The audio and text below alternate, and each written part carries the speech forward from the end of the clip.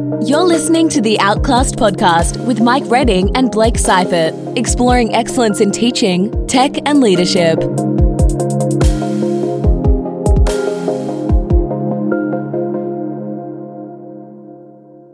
Excellent. So welcome back to the Outclassed podcast. It's great to be with you again. As usual, I've got Blake with me. How you going, Blake? I'm doing well, Mike. I'm very excited about today's guest here. We've got Mike from Monash University, Mike Phillips. Goes by Mike. There's too many Mikes in the room, I think. And we're going to be unpacking TPAC today. So, Mike, welcome to the show. Thanks very much for having me. It's a pleasure to be here. Yeah, awesome. So I thought it would be just good to get a little bit about your background. I know just before we hit record, you mentioned that you'd been a high school teacher for a while. So always interested to hear about a little bit about our guests and their background. So maybe if you want to just start there and we'll work out. So what subjects were you teaching in high school? So I originally qualified as a phys ed and geography teacher. And so I taught both of those to year 12. But then I also, like most teachers in schools, I ended up teaching a whole range of other things. So I also taught maths and outdoor ed to year 12, and then a bunch of other things below that, all of those, plus, obviously IT, some science, some history, a whole range of different things. Yeah, wow. Very similar to me. I started off in science and then ended up teaching history and geography for a number of years. So yeah, it's funny how that happens, isn't it? Yeah, taught a bit of PE for a couple of semesters as well. So yeah, just end up putting your hand up. I got bored pretty easily and pretty quickly. So I was the guy who was always like, yep, give me something else in my load to keep me interested. Absolutely. And it was actually at that time that I started to get really interested in education technology, not because I was particularly good with it. In fact, if I need something recorded on the telly, I'll still get the kids to do it, so I'll stuff it up somewhere along the way. But I became really fascinated with what happens when technology gets placed into a classroom with kids and teachers, and the different reactions that different teachers had in the school that I was working in. I had some colleagues who were saying, yeah, just give me more of this. I love it. I can't get enough. I'll take on whatever comes next. And other teachers were trying to hold back the digital tide and saying, don't bring any of that stuff anywhere near me or my kids. And so I became really fascinated in these polarized kind of reactions to the increasing numbers of technologies that were appearing in classrooms at that time. Yeah, wow. And so how long ago are we going back here? That was, I finished teaching in schools in 2009, so just over a decade ago. So it was when all those sort of mobile devices were sort of starting to come onto the market, and we were starting to see a lot more laptops and things in classrooms, a lot more data projectors, those kinds of things. Yeah. And starting to see the way that teachers were making decisions about how and what to use and when to use it. That was what really got me fascinated in education technologies and kind of paved the path to where I am now. Yeah, sounds very similar. I can remember that transition from the overhead projector to PowerPoint and thinking, why am I spending so much time redoing these? Because, I had all your slides already done and put into a folder and you just whip them out. Yep. Yeah, it sounds like we're in about the same era. Absolutely.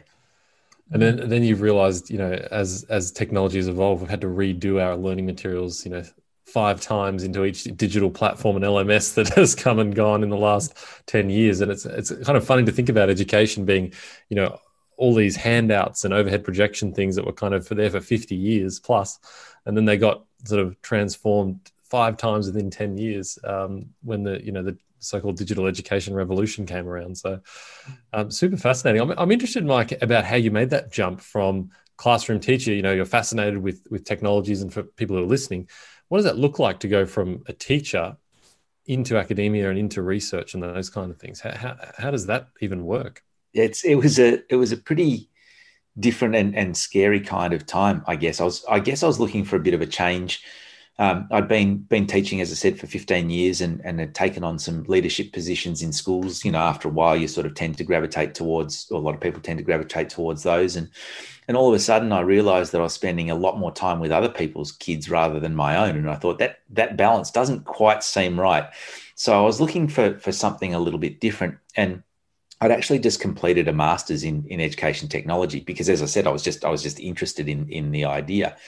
And so I was really lucky in that a good now friend and colleague who's a now professor in the faculty, Michael Henderson, said, well, if you're looking for a bit of a change, why don't you come and work as a research assistant for a little while and see what you think? And so I thought, oh, well, I know I can probably always pick up a job in teaching if I want to. So I thought I'll give something a bit different a go.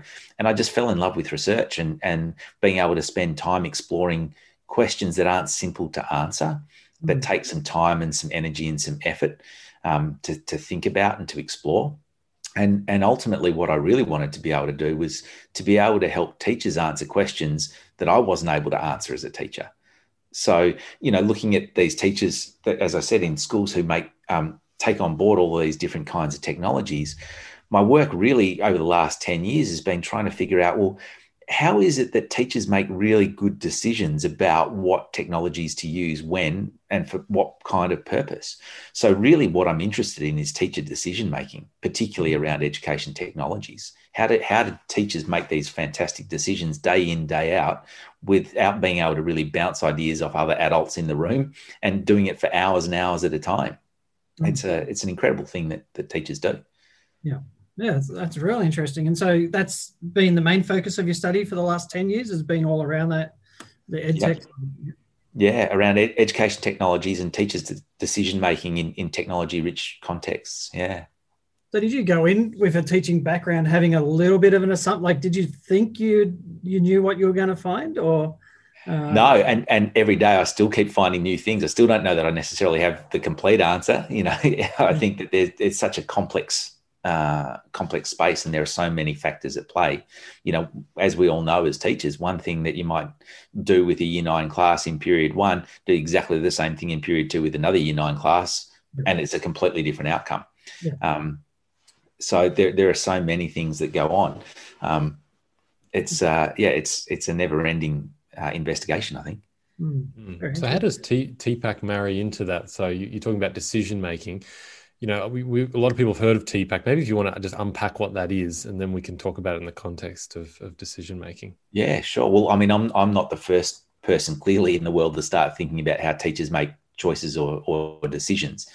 And so people have been researching and looking into that for a really long period of time. And in the US, that the idea around teacher professionalism and about what it is that teachers know that separates them from other kinds of professions probably reached a crescendo in the mid 80s, where there was at that time Ronald Reagan formed a task force that was really damning and critical of teachers and teaching. And so there was a guy who was the president of the American Education Research Association, probably the biggest research association in the world.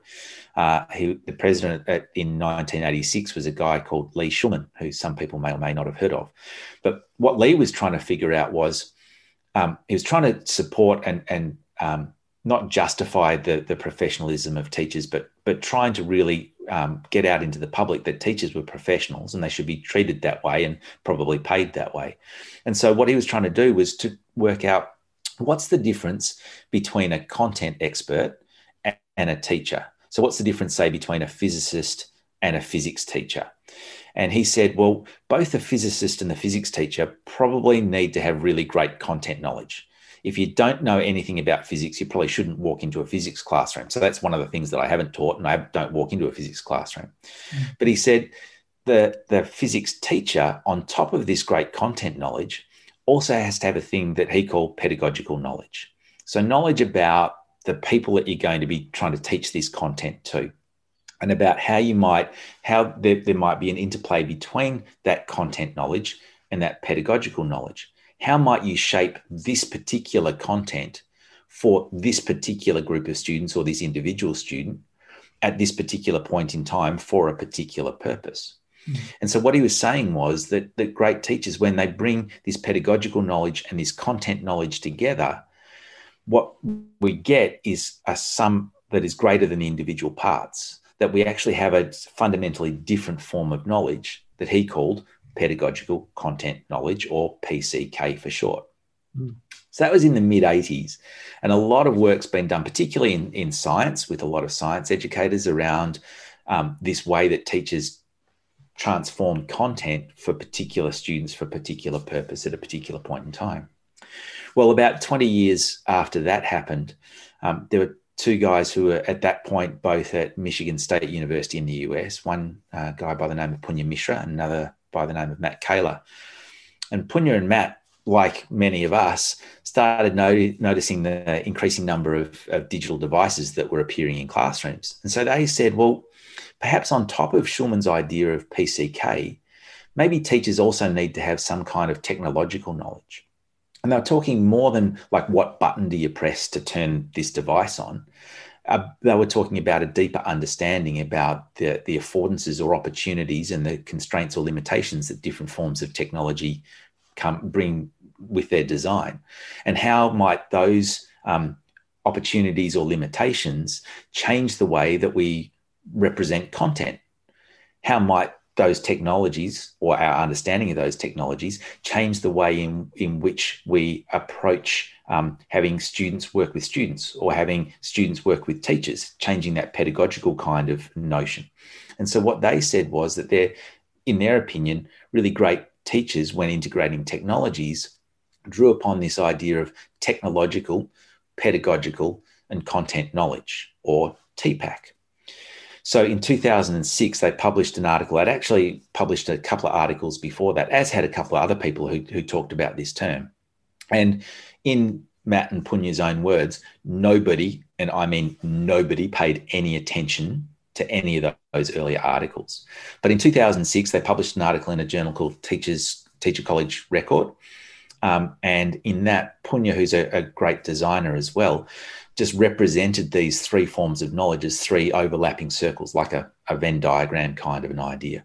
And I think, and a lot of people think, that it was that representation that allowed people to kind of understand what it was that they were talking about. That as soon as you change the technology, it's going to change the content representation, and it's going to change your pedagogical approach. Or if you change the content, well, maybe that technology all of a sudden isn't fit for purpose. And so there's this ongoing reconsideration of things. When one thing changes, so does everything else. How true do you think that is, Mike? Do you think that if we add technology in the classroom, it does change the way we, do the pedagogy or the way we deliver the content? I think it certainly has the potential to, and I think that it does. And I think that one of the problems, though, with the TPAC framework, and there are a number of limitations with it, but I think one of the big problems is that, probably just because for ease of pronunciation, the T comes first, when actually I don't know that teachers should necessarily be thinking about technologies first and then trying to fit everything else in around it. It's like, I've got this new shiny toy, I want to use it in my classroom. How do I make it work? Well, it's probably going to fall flat, because it's just you're not necessarily thinking about that integrated approach. So I would either be thinking about, what's the content that I'm trying to teach? And then maybe thinking about, well, who are the kids now that I'm trying to teach it to? What's the best way to be able to represent that content to this group of kids?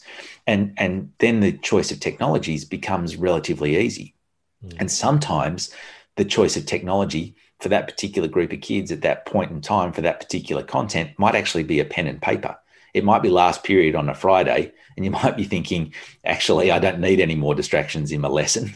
I might actually just go back to something that, has a different kind of focus to it. Yeah. So if you look at content first, and I'm just starting to think down the lines of, one of the trends that's happening at the moment is like student-centered learning, where the students almost design their own learning pathway in a sense. Yeah. You're not necessarily starting with content in terms of forward loading that.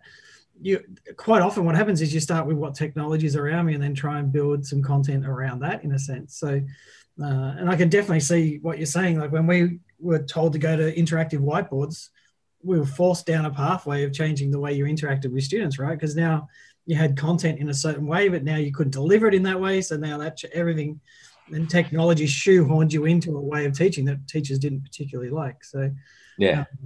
How do you balance between that student-centered pedagogy versus the content? And I mean, do you favor one side over another? Or I'm just interested in what your thoughts are.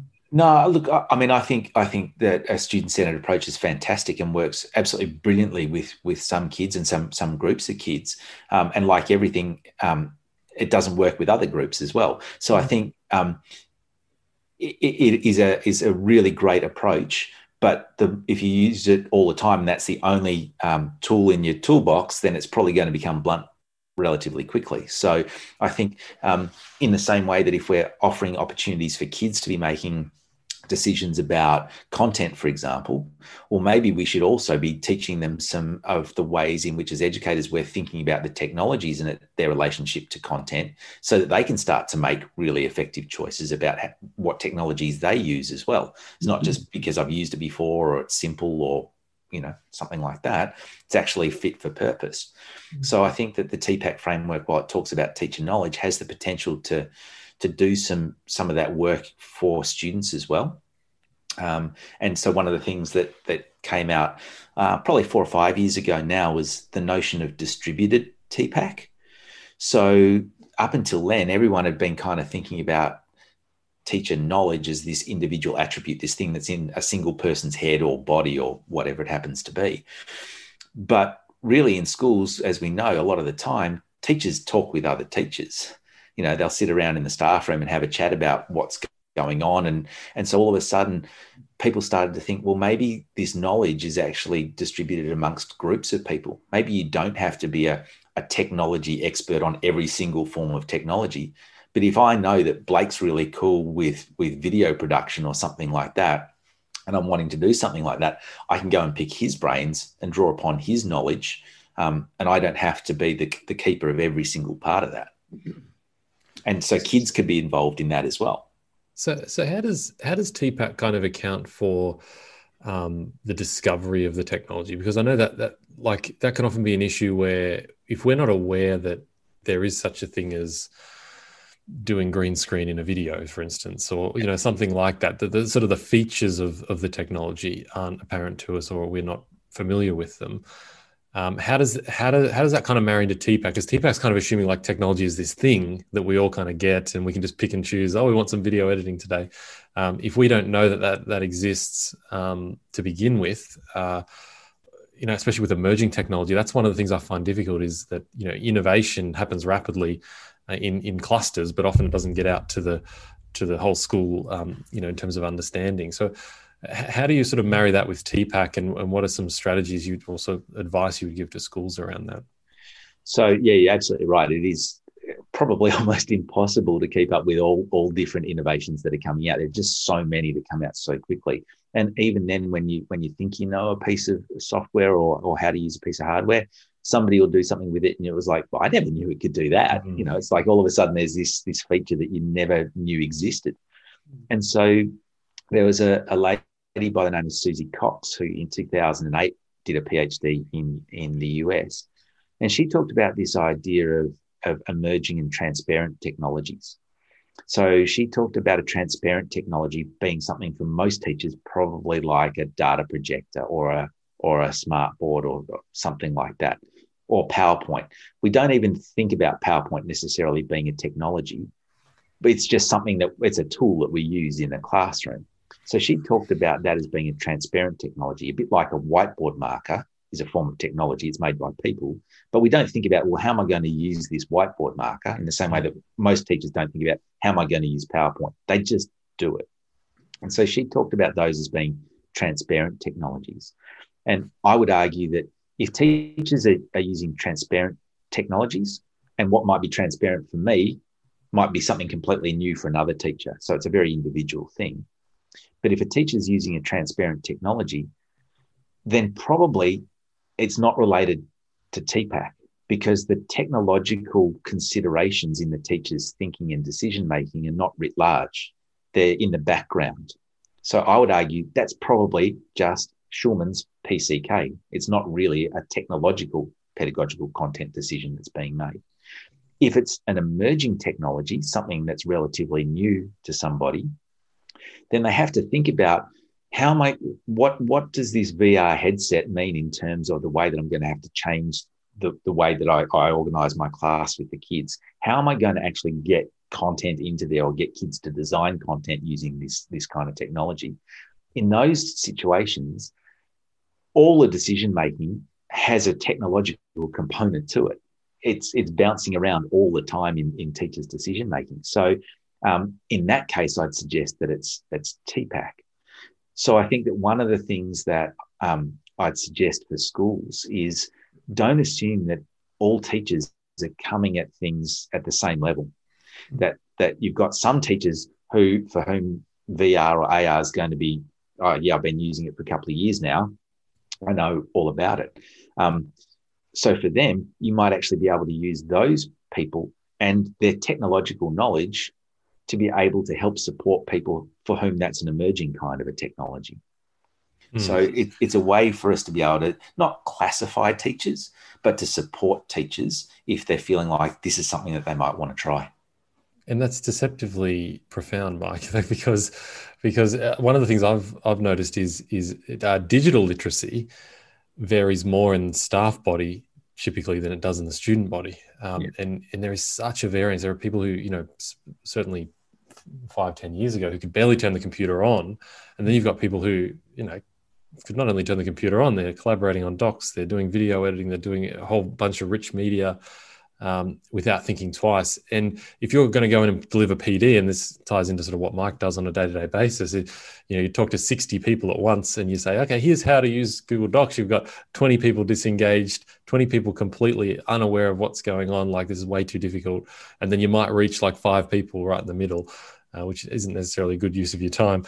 But I just want to backpedal a little bit and just get clear what you're saying. So basically, if a technology is being used as a transparent technology, something that is, I guess, conventionally accepted as, you know, everyone's aware of it, like PowerPoint or something like that, that wouldn't fit into this model, and it would be used much like a whiteboard marker or an overhead projector or anything that was kind of used en masse, I guess, if you like.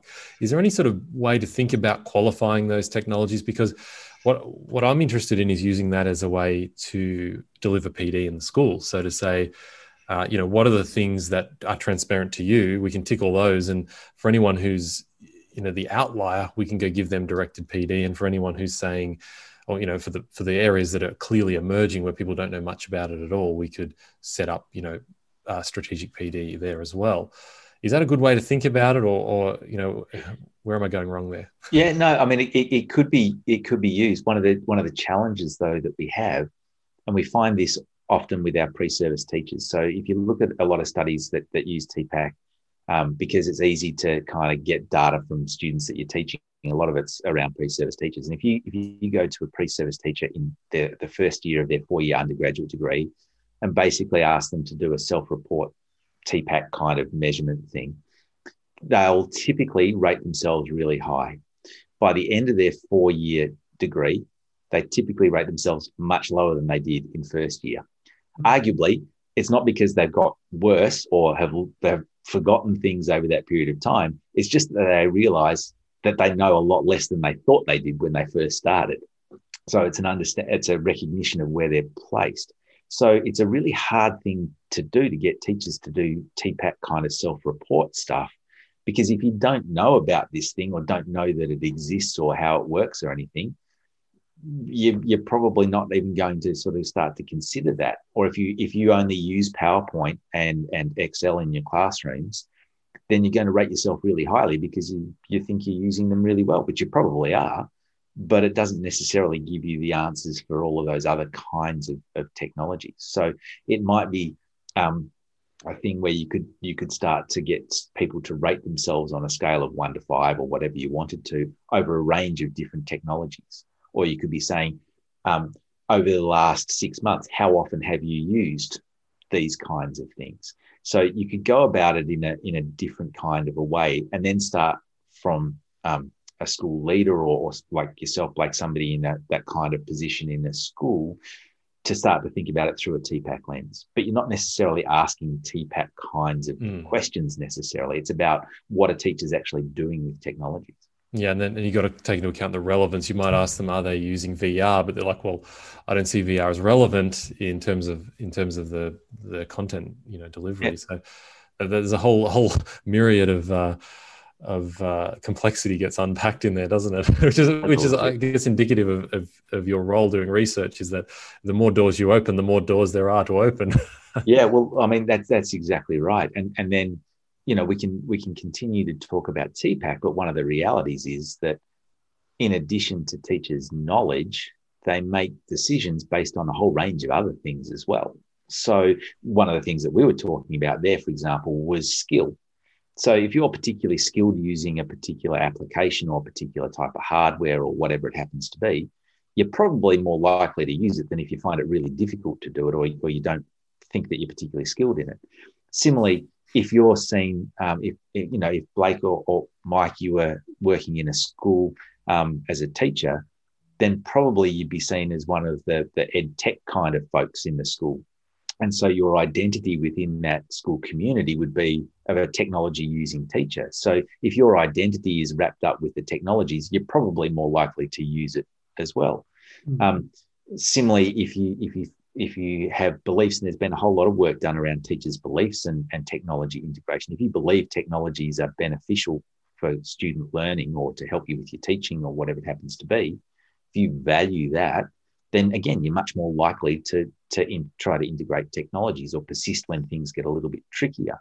So there's actually this whole range of different things in addition to teachers' knowledge that they use to make decisions about what to or not to do in classrooms. And so the last 3 or 4 years, I've been trying to move beyond TPACK, still included, but start to try to work out a way where we can look at the types of decisions that teachers make and start to say, well, what other kinds of things, in addition to knowledge, come into the decision making that these teachers are going through.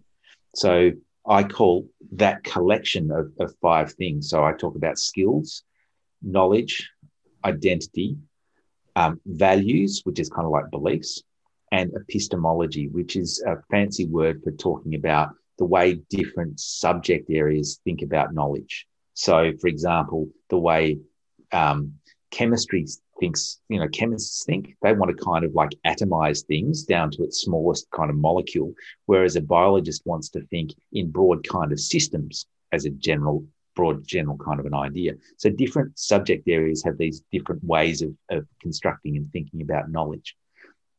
So with those 5 elements, skills, knowledge, identity, values, and epistemology, or SKIVE, I talk about those in terms of what I call amongst others, call an epistemic frame. So there's this broader frame of things that teachers use to make decisions. And so that idea came from a guy called David Schaefer from the University of Wisconsin in Madison in the US. And he's got a really cool tool called epistemic network analysis, which allows us to actually measure and quantify the strength of connections between those types of elements and the types of decisions that teachers make. Okay, so when you're talking about these decisions, obviously you're trying to make improvements, right? So we're trying to make things better. So to what end? Like making decisions on what technology to use, or make decisions on how to teach, or like what's the end game? Well, and that varies from teacher to teacher, but for me, it's looking at long term about improving student learning outcomes. So, and that might not just be content learning outcomes, but that might be social learning outcomes. That might be a whole range of different things. But it's about helping people to become better versions of themselves, I guess, which is really a big part of what education's about. So yeah, all of those kinds of decisions, and we've got a decision-making framework called pedagogical reasoning and action, which has 6 kind of stages that most teachers go through sometimes in different orders, and they spend different amounts of time on things, but it's a generally pretty well accepted kind of framework about how most teachers make a lot of decisions. So would you roll that out like a principal or middle leaders would pick that framework up and use it to group and help move teachers towards an outcome? Or is that something that is more individualistic in terms of a teacher wants to improve, so they'd use this framework? Both can do that. So one of the things that I'm in the process of doing at the moment is gathering a whole lot of data from pre-service teachers as well as experienced in-service teachers. Because what I want to find out is what are the differences in their decision-making. If we can quantify, and we can now map these kinds of connections, are there significant differences between the way experienced teachers do this and the way that more novice teachers do this? And are we then able to get a more predictable and robust pathway to be able to get the novice to start thinking more like the the expert or the more experienced teacher. And I'm also doing that across different subject areas. So we ran a pilot study 2 years ago where we looked at science, technology, and maths teachers and the way that they plan for lessons, with the idea that a lot of countries around the world, a lot of governments around the world are wanting to try to start to come up with this idea of integrated STEM. So having science, technology, and maths teachers working with the same group of kids at the same time around these kind of integrated, challenging problem areas. Well, what we found was that it's almost like these teachers are speaking in different languages in the way that they plan. They just plan in fundamentally different ways, which is problematic if we just say, well, we've timetabled these teachers to teach together, off you go and make it work. Well, I think it's probably a little bit more complicated than that.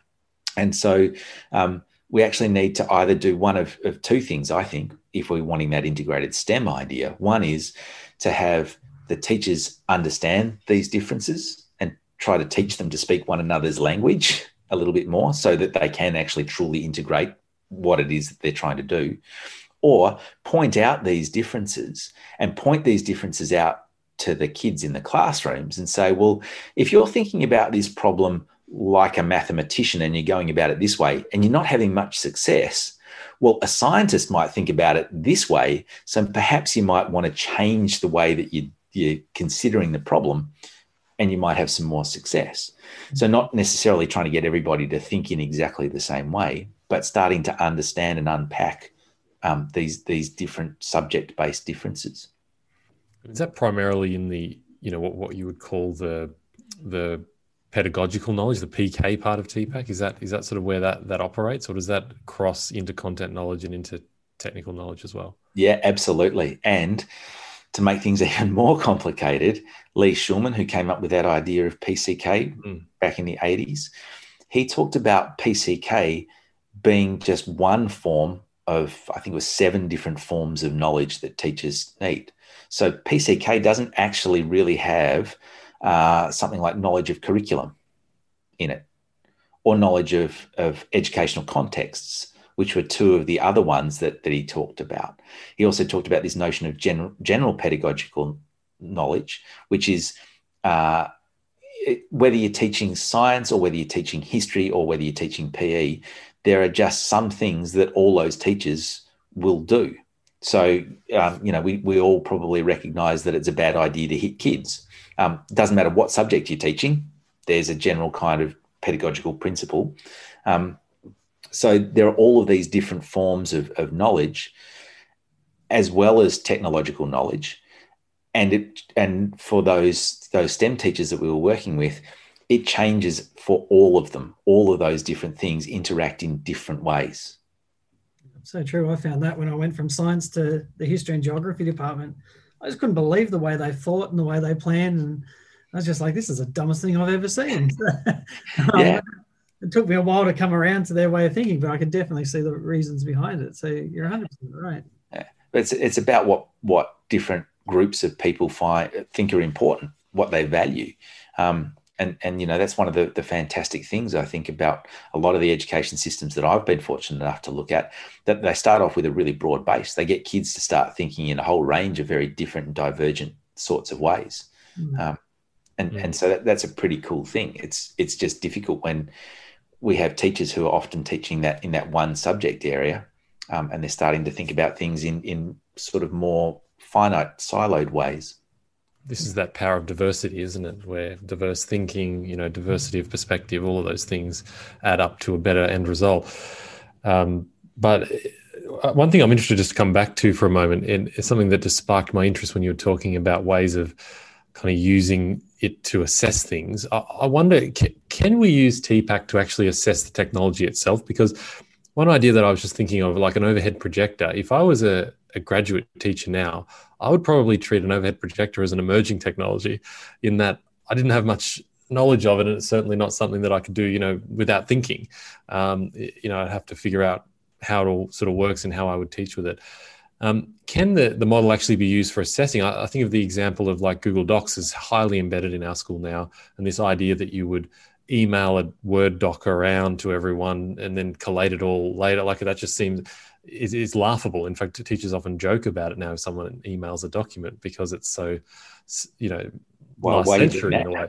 So I wonder, can it be used in a way to actually assess the technology? Like, is there a way that we could look at the technologies we're using in the school, like whether it's the interactive whiteboard, and see, is this something that actually matters in the formation of good teaching, through the lens of TPACK? Can it be used in that way, or is there any thoughts on that?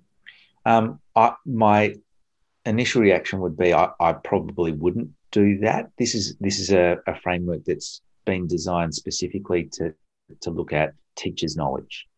So it's not designed to assess technologies, and it's not really even designed to assess teachers, to rate them as good or bad.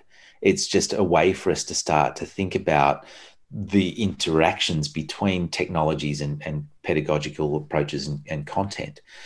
So that there are plenty of other kinds of tools or frameworks that you could use to look at rating or assessing or evaluating different forms of technologies. I don't think TPACK would necessarily get you the kinds of answers that you might be looking for there. So it's really a tool for, like you were saying, almost the individuals to use in their kind of professional development, if you like. Well, yeah, and it's also a really good way sometimes to step back and think, well, if something didn't work quite so well there, why might that be the case? Where did things sort of fall apart? Which part of these overlapping circles didn't overlap in this particular case? And so it can be a good way for when things aren't going the way that you might have hoped, to actually step back and take a look at what's going on. That's so when fascinating. You're doing that, like you talked about the trainee teachers that are coming through and they rate themselves pretty high initially, and the more you know, the more you realize you don't know, in a sense. So is it better when you're coming up with that scale to be almost like a black or white, I can do this skill, yes or no, rather than, like, I like the way you said in the last 6 months, how often have you used? I think that's a good indication, but in one sense you could be using it, but using it wrong or poorly as well. So the skills play a piece in that. I'm just wondering, like, if I'm a school leader and I'm looking at this and going, okay, I'd love to be able to progress my staff towards better teaching and learning. I guess it's not like the summer model in a sense where you can go substitution and lay across. Yeah. Is there some way that you can think about that? Yeah, so that's a question that actually one of my PhD students is looking at. So what does it actually mean? What does it look like to get better when you're teaching with technologies? So what's a better way of what's a higher level of TPACK? What does that look like in the classroom? And so I think that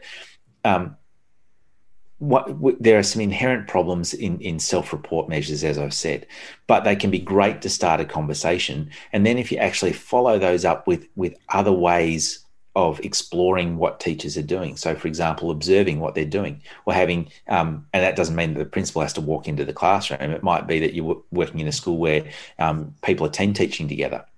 And so what you're doing is you're actually empowering other teachers to work with their colleagues. And again, it's not saying better or worse, good or bad.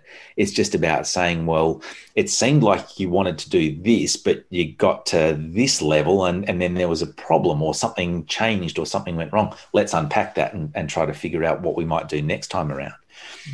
So I've got another PhD student who's doing a really interesting study where he, in his school in South Australia, has introduced a program that he calls a digital leader program. And the digital leaders are students. And they're the ones who are doing a lot of the upskilling of the teachers when it comes to their technological knowledge. The technologies are transparent. For the teachers, not so much. They're more emerging. And so he's actually got a program there where you've got kids working with teachers, and the kids are actually in classes doing a lot of the tech problem solving stuff. So that frees the teachers then to actually focus on the content and the pedagogical approach. But at the same time, they're still learning about the technologies in real time in class. So that's another totally different way to think about it. Yeah, that's really interesting. So you really need to define better for a start, And that would be at an individual level, I guess. To give you some context, I was talking to a teacher yesterday who just went through an appraisal with a principal, and the principal didn't like what he saw in the class because it was noisy, but she saw it as very creative and collaborative. And so there was two different worldviews looking at the same problem. And the problem was that she was being appraised on the principal's notion of what better is, rather than so you've got to find that element where you allow for that teacher identified definition, right? Absolutely. I think you're totally right, Mike. I think it's a very individual kind of a thing as to what getting better looks like. And the other thing that I think is also really important for teachers and school leaders to keep in mind is that TPAC is not this kind of aspirational endpoint where once you've got it for life. Because the second you turn around, something's going to change in your class, and the moment that you had it has just slipped away, and all of a sudden you're then struggling to bring everything back into that nice harmonious balance. And so it's this thing that's a constant effort to try to get to that beautiful sweet spot in the middle of that Venn diagram. It's that law of entropy, right? We have to keep working at things. Yeah. And so, like, if you are a school leader listening, or you're e-learning coordinator type, or even in my position, that being the IT director, what are the best ways to kind of use this? Like, if you're right at the start and you're thinking, okay, well, my staff may not even know what TPAC is. I need to explain it first of all, and what it is and how it works. Is it best to start? Should I be running a staff meeting? Should I be working in teams? Take it to curriculum teams, or like how should a school go about sort of implementing a model like this? Yeah, it's a really good question, Blake. And one of the things that, if people look at that TPAC diagram, one of the things that I think is often forgotten is a dotted blue line around the outside of it that says context. And context is absolutely the most important part, I think, of this framework. That what appears to be somebody who has, or a group of people maybe who might have technological, pedagogical, and content knowledge in one context, it's going to be totally different in another.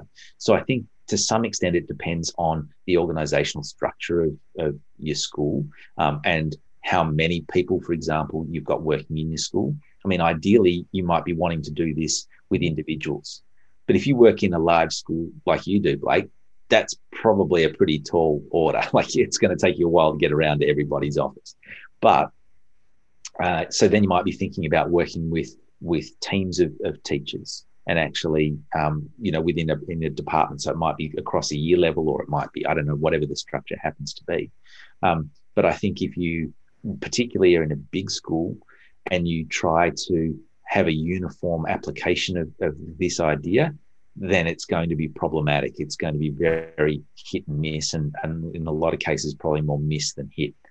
So I think the general explanation of it could be done in a staff meeting. So to say, well, particularly say here in Victoria, where there's been a lot of remote and distance learning over the last 8 or so months, a lot of teachers found it really difficult because they didn't know where the technology seemed to fit within the things that they were doing in their face-to-face classrooms. Well, this is a beautiful framework that is relatively simple and easy to understand, and it gives you a place to put that technology component and to see how it interacts. So you could start with that as a whole school kind of an approach, so that people understand the framework, but the way that they then apply it and the way that they start to think about their practice, I think becomes a much more contextualized, smaller group of people that you'd want to work with. I mean, what about, like, if I had to say SAMR versus TPAC, if they were in a fight, would you take one framework over another, or is there a place where maybe they intersect quite nicely and one merges with another at some point? Or the TPAC SAMR arm wrestle that goes on. There are people who argue for both. And in different ways. My personal preference is for TPAC, and I think that probably because it's been around for a little bit longer than the SAMR model, in part, but TPAC has a very large research base supporting it. So it's been used in over 3,500 studies now. and has been used in a whole range of different contexts. Now, that's not saying that SAMR doesn't have a research base or that it's, not viable or whatever. It certainly is. But I think that from my perspective, there's been probably deeper exploration and critique of the TPACK framework. Not saying that it's perfect. There are certainly a lot of challenges and problems with it, but that's why I'd probably choose TPACK over SAMR. Mm. Yeah, very interesting. SAMR has the benefit, I guess, of being that staged approach of it's like a step-by-step plan. I think one of the struggles with TPACK that I've noted is it's a Venn diagram traditionally. That's how it's presented. And I think it was very helpful what you were saying earlier in that, the technology doesn't come first, but it does come somewhere. It's not sort of everything at once. And that's one of the things that I think SAMR has going forward in terms of its effectiveness as a model. A mental model to think about things, which is what these are, but they're really to help us think about things, aren't they? Oh, absolutely. And SAMR, I see as, we've got nice clean steps. Even, I'm probably more in your camp of not necessarily agreeing with those steps, but the TPACK model, I think, has a nice, visual appeal. It looks like I can understand that, technology overlaps with content knowledge and so on and so forth. But trying to get to the core of how do I improve with TPACK probably isn't as simple. And so if we can rewind just back to that a little bit, is there a sort of way we should be thinking about this in a staged approach? Well, I think one of the challenges, the other challenges that I have with the SAMR model is that it's hierarchical in that the more technology, the better. The more digital technology, the better. And I am an ed tech fan. I enjoy teaching technologies. I enjoy seeing students working with technologies. But I also recognize that there are some situations in which the technologies are just unhelpful. They just don't do what I'm trying to achieve. So, for example, if I'm trying to teach students how to synthesize a large sort of body of text and to come up with, well, what are the main themes or big ideas that are coming out of this? Well, if I go to a word cloud kind of platform and just dump all of the words into there and it does the synthesis work for me, well, it hasn't actually helped me teach the students what I want to teach them. It's an amazing piece of software, but if I was to get students to do that by hand, with post-it notes and move things around and that kind of thing, I might actually have a better learning outcome for the students. In the SAMR model, that wouldn't be, a better version of that. So I think one of the advantages with TPACK is that even though it considers technologies, it doesn't say that more use of technology is necessarily a better thing. That's such a eloquent way of putting it, like a great analogy, because it really makes it clear, I think, especially to me, about how we should use the model to think about tech in the classroom. It isn't about more tech. And I often have this discussion, people say, well, what do you do about maths? Maths are always a difficult learning area for using technology because they need to do working out and they need to have demonstrated knowledge on graphs and all of that is kind of difficult unless you have every device with a stylus and sort of a high level of technology in the school. And I'll always say, like, if you can't improve the outcome, don't use the technology. And often, for an IT guy, that we want to say use tech regardless. We should be using tech for everything. Replace paper. Let's throw it all out. But if at the end of the day, the Year 12 exam requires you to write in pen and paper, well, let's not do all of our practice exams on the laptop.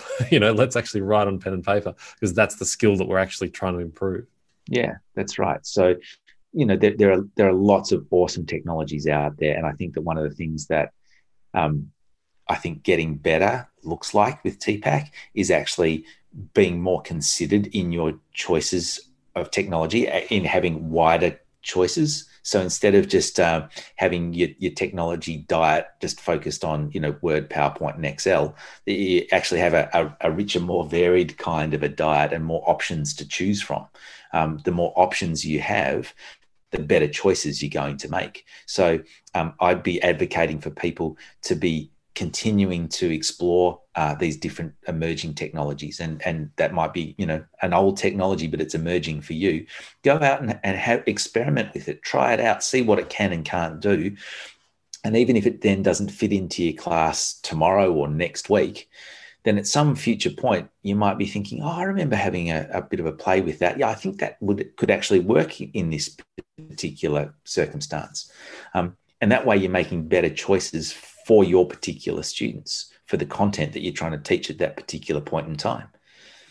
And it's about technology being a seat at the table. And there's this idea that I've been thinking about lately is this, that every company now has to be a tech company. This idea that Uber is seen as a tech company, but Silvertock Taxis is seen as a traditional taxi company, when in reality, they're both doing the same thing. They're in the same market sector, but we think of Uber as a technology company. I think there's a similar crossover happening in schools where we need to start thinking about technology as an embedded part of the delivery of education, rather than, oh, you're a tech school. I mean, that's actually a phrase here in Victoria. There are tech schools, and non-tech schools. Where do you sit on that? Yeah, look, I think if anyone was questioning the place of technologies in education before 2020, they're probably not now. And I think that even though we're starting to see returns to face-to-face schooling and those kinds of things, I think that one of the things that a lot of people were surprised about was not that there were some things that maybe didn't work as well online as they did in a face-to-face classroom. Some things just don't translate as easily online. But I think a lot of people were really surprised at how some things that were a challenge in face-to-face classrooms worked incredibly well online. So I think that the place of digital technologies, there's no doubt in my mind that it's here to stay, that digital technologies are not disappearing out of schools anytime soon. So I think that one of the things that we have to do as teachers is start to think about what these offer us and our students, and how we can make teaching and learning better with these tools. And as you said, Blake, if you can't, use a different tool. But that doesn't mean toss the whole idea of technologies out with that one moment. Yeah. Very sort of polarizing approach, isn't it? Sort of saying, well, it's either in or it's out. Yeah. Do you think that overall we're in the right direction from your point of view? Like you've got PhD students asking lots of great questions. Do you think that staff are making better decisions and are taking advantage of technology in a better way, and we are reaching this, digital education revolution? Because I often think, there's this big promise of the digital education revolution, and I wonder where it is. It's more of a digital education iteration, I think, is what we're in, where we're stepping our way very, very slowly, and in some cases painstakingly slowly, particularly in schools that are underfunded or don't have, champions for this sort of stuff in their staff. Do you think we are sort of making that happen, or do you think there's still a long way to go? I think both of those things paradoxically are true at the same time. So I think if you look back to the way that teachers were using technologies, individual teachers were using technologies in their classrooms back in 2009, let's say when I went to Monash, what teachers are doing in classrooms now, Blake, you were just talking about Google Docs, for example. In 2009, that just would have made my brain explode, that you could actually have people working collaboratively on one document. And now it's just like it's par for the course. It's just that's just what we do. So I think that there have been revolutionary changes in the way that teachers do their work. Yes. But if we start talking about a revolution in the way that, say, Seymour Papert might have talked about the digitally driven blowing up of schools back in the 70s or 80s, where we have a fundamental change in the power relations between teachers and students, where if we are able to empower students to take control of their learning, then we change the power structures within classrooms. Then I actually don't think we've really had a revolution in that kind of sense. I still see teachers standing up the front of classrooms using technologies to present content in really interesting and engaging ways, but they're still the ones who are largely in control of a lot of those technologies, and the students are still sitting at desks, often in rows, in the same way that they would have in the 1950s. So on one hand, I think teachers do amazing work and do fantastic things. I think to change what some people call the small g grammar of schooling, the way schools look and operate, then I think that's a much, much bigger challenge and a much longer term kind of an idea. Schools are very robust institutions in terms of their structure and the way that they, there's a guy, a French philosopher, a guy by the name of Pierre Bourdieu, who talks about cultural reproduction or replication, that things stay the same week to week, year to year, generation to generation, and we just continue to repeat the same kinds of structures that we have seen in the past. And so I think that we are seeing, as we've been talking about earlier in this podcast about, Mike, you were talking about student choice and student led classrooms, and I was talking about these digital leaders in this school in South Australia. We are starting to see changes in those fundamental power structures that underpin teaching and learning. But I think it's going to be a little while yet before we see wholesale change across the board. Yeah, I completely agree. And it's such an interesting place that we find ourselves in now, where we've just come out of COVID. And well, in Australia and New Zealand anyway, a lot of other countries are going back into lockdowns now. But those post-lockdown experiences, I'm so interested to see the research that's going to come out about, did everyone just go back to, well, this is what we know, and this is, like you said, an ingrained structure in the school of instruction first, or are we open to more flexibility in the classroom and in the timetable? And, I think that's going to take organizational change, which obviously has to be led through practice that's, modeled and proven with research, which I think, is like we're learning takes a long time. Yeah, no, it can. But it's an exciting idea to entertain and to start to explore. And as you say, I think just chipping away at these things, and it can feel like you're sort of walking through quicksand and not getting anywhere particularly quickly. But it's schools and schooling and education is such an important part of our society and an important part of our world, that I think unless there are people who continue to want and aim and strive for a better education system that serves our kids better, which I think by necessity is going to need to include technologies, then I think we may as well just throw our hands in the air and walk away from it all. If we're not trying to make it better, who cares? Mike's all about that. His company's called Using Tech Better. So gotta be better. That's it. Core value, I think. Yeah, it is. That's actually one of our core values, is to make it better. So, yeah. I mean, you've talked about like evaluating tech and the way that you've got tech considerations, and you've got the way teachers make decisions and so on, and you've got PhD students making studies. Is there any particular questions that have been asked at the moment that have kind of got you excited, or you're like, oh, that's a great question, I'm really keen to see the answer that comes out of that? Yeah, there are quite a few. That idea of, well, what does it actually look like to get better? How do we know when someone as a teacher is getting better at integrating technologies into their classes? That's a pretty cool idea. The stuff that I briefly mentioned, David Schaefer in the US and that mapping kind of tool, there are some really, really cool things coming out of that. Where one of the things that's challenging at the moment is that it takes a while for us to produce those maps. But working with folks in kind of like learning analytics spaces, working with natural language processing tools, what we're trying to do is say, well, imagine if we were able to get something where a teacher was able to have a kind of a dashboard on a computer screen or a tablet screen or something like that was saying, not that you're doing things better or worse, but hey, did you realize that you were making decisions in this kind of way in this class? Is that what you actually intended to do? So this whole idea of kind of just giving teachers a bit of a nudge about what their practices look like in real time. So to be like almost having like another teacher in the room, that's a pretty cool idea, I reckon, and a totally different way of using technologies to improve teaching and learning.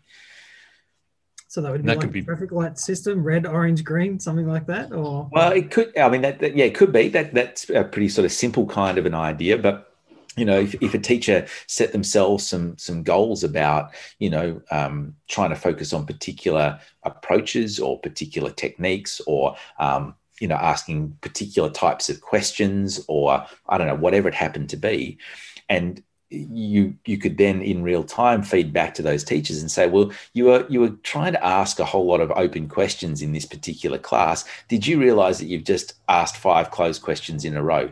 Is that something that you wanted to do? And it might be, well, yeah, I did, because the kids just weren't getting it and I need to move on with the content. But, cool. Those kinds of things. X% of the lesson, you just did not shut up for 40 minutes and give the students time to process? Or And we're also doing some stuff that I think is going to be really cool, or potentially really cool, working with larger groups of students. So a lot of schools now are moving to like team talk classes where you might have 50 kids in a room or even more maybe, and 2 or 3 teachers working together, which is really exciting. But if we've got students working in groups in those settings, and arguably then probably one of the things that we're wanting them to do is to collaborate a little bit better. If that's one of the aims, then if you've got 60 or 70 kids in a room and 2 or 3 teachers, how on earth do you know which groups are collaborating well and which groups aren't, for example? So again, if we could use some of this natural language processing to be analysing what students are talking about, and all of a sudden, it says, well, Mike Phillips has been blathering on here for an hour and dominating the conversation, that's probably not a good indication of collaboration. Hey, Blake, maybe you might want to go over and check out Mike's group because there might seem to be a bit of a challenge going on there. Then that's another really exciting and interesting way to be starting to think about technologies influencing teacher knowledge, but in a very different kind of a way. Yeah, it's like a dashboard. You see those dashboards where they can keep an eye on the kids' screens all at once. Those net nanny type of things. It's like keeping an eye on their progress all at once, isn't it? Yeah. Well, it's just. I mean, if you've got large groups of kids in a room, how do you know what's going on? With the group over in the corner. If you're in another corner, you just can't. So if we can use technology, Mike, in a better way, then we might get better outcomes. And to a degree, this is sort of happening. If I think about the student management challenges, like at our school, we have almost 450 kids almost in a year level. If you've got over 400 kids in a year level, no one student manager can know every student. Whereas if it's 100, you can conceivably know everyone's name and roughly where they're at. But when it's 400, it's just so far out of whack with what one person can manage. And so we do rely on tools to track cruises, to see people that aren't reaching their potential, not they might still be getting good grades but they're not growing, and things like that. And I suppose that's already happening, and this is just the next level of that, isn't it? It's more micro, going down into the actual class task. Yeah, and also in real time too. Yeah. So it's not being reactive a month or a week or whatever later. It's actually during the class, and I think that's going to be the next big thing. I think that changes a lot of teaching practices is getting more information to support what we've probably had in the past as being like, I don't think these guys have got it over here. I might go and try and explain it to them again because I've just got that feeling, they just don't look like they're really switched on today. If you could back that up with some data to go, what, I was right, I'm going to head over and have a quick chat to them now. A bit more of a data informed set of teaching practices might be a really interesting way to go. Help you prioritize for sure. Look, Mike, I'm conscious of the time and I'm sure like all of us, you've got many things to do, but I just wanted to say thank you. It's been an amazing, exploration. There's a number of names that I'm going to look up now and some other concepts I'm going to take back. And I just want to sort of end on one more question, if that's okay. Sure. Just around, and it's sort of this, I guess, return to like traditional schooling that we're seeing a little bit of now. What do you say to these like Silicon Valley executives that are putting their kids into schools that have no technology and sending kind of that mixed message? Do you think there's value in that? Do you think there's a certain type of achievement? And I know we've got to talk about context and everything, but when you've got people who work in technology, worried about technology, that's often a thing that we hear is, well, people in Silicon Valley aren't sending their kids to a school with tech. Why are we bothering with laptops? We can't measure the impact of the technology when we have a handwritten exam. Why do we need laptops in the class, or not just laptops, but any technologies? What's kind of your, I guess, broad strokes on that? What's the thinking, or I guess the thought process you have around why technology does matter in schools and what we say to people who say it doesn't? I think I certainly think technologies have a place, and as do a whole range of other things. And so I think if we're offering balanced opportunities for young people that involve some tech and some non-tech options, then I think it's a really important thing to keep that balance in place. But for people who say technology, for example, has no place in schools, I've been doing some work with Virtual School Victoria here in Melbourne, who they used to call the Distance Education Centre, basically a totally online school. And without the technologies that they use, there would be a lot of students. They have a large enrolment. There would be a lot of students for a whole range of different reasons who can't attend a face-to-face kind of schooling situation.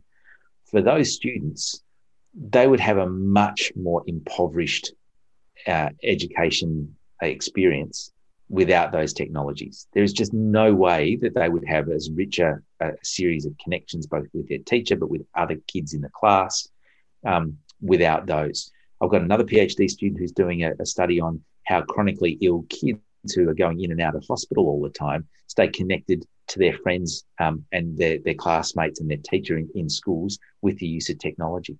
So I think that for the majority of students, I think that balance is there. But to say that technologies have no place in schools, then there are going to be a lot of students who are already struggling with certain kinds of challenges in their lives who are just going to completely miss out. And so I think that if we start to think about what's good for most and what's really good for some, then I think it becomes pretty hard to argue why technologies shouldn't be a really core and important part of education systems. I think that's a good summary, Blake. It is. And certainly job readiness as well. That's what I come back to is, if you're a tradie, you still have to use your phone to fill out your OH&S report. Like, it's not like there are many jobs left where you don't have to use a computer. So it's definitely about, preparing our kids for that. And that's been a big push as well in schools lately is job readiness skills and how we can do that earlier and earlier while they're studying. So, yeah, look, as I said, I don't want to keep talking, but thank you again for your time. It's been just a fascinating discussion and certainly enlightened and sort of, coloured in a lot of the areas of TPAC that I guess for me were still a little bit grey. So thank you again. My absolute pleasure. Thanks for inviting me. Yeah, thanks. And so we'll catch up with everybody on the next episode of the Outclass podcast. I'm really glad that you've had the opportunity to join us. And again, thanks to Mike for sharing his wisdom and his experience in this area. And hopefully you've found something that you can take away, start a conversation about around your faculty or across your team, or start to think through. If you've got any questions, just feel free to leave a comment and we'll come back to you. Thanks very much. We'll talk to you next time. Thanks for listening. For more episodes and show notes, visit utb.fyi/outclassed.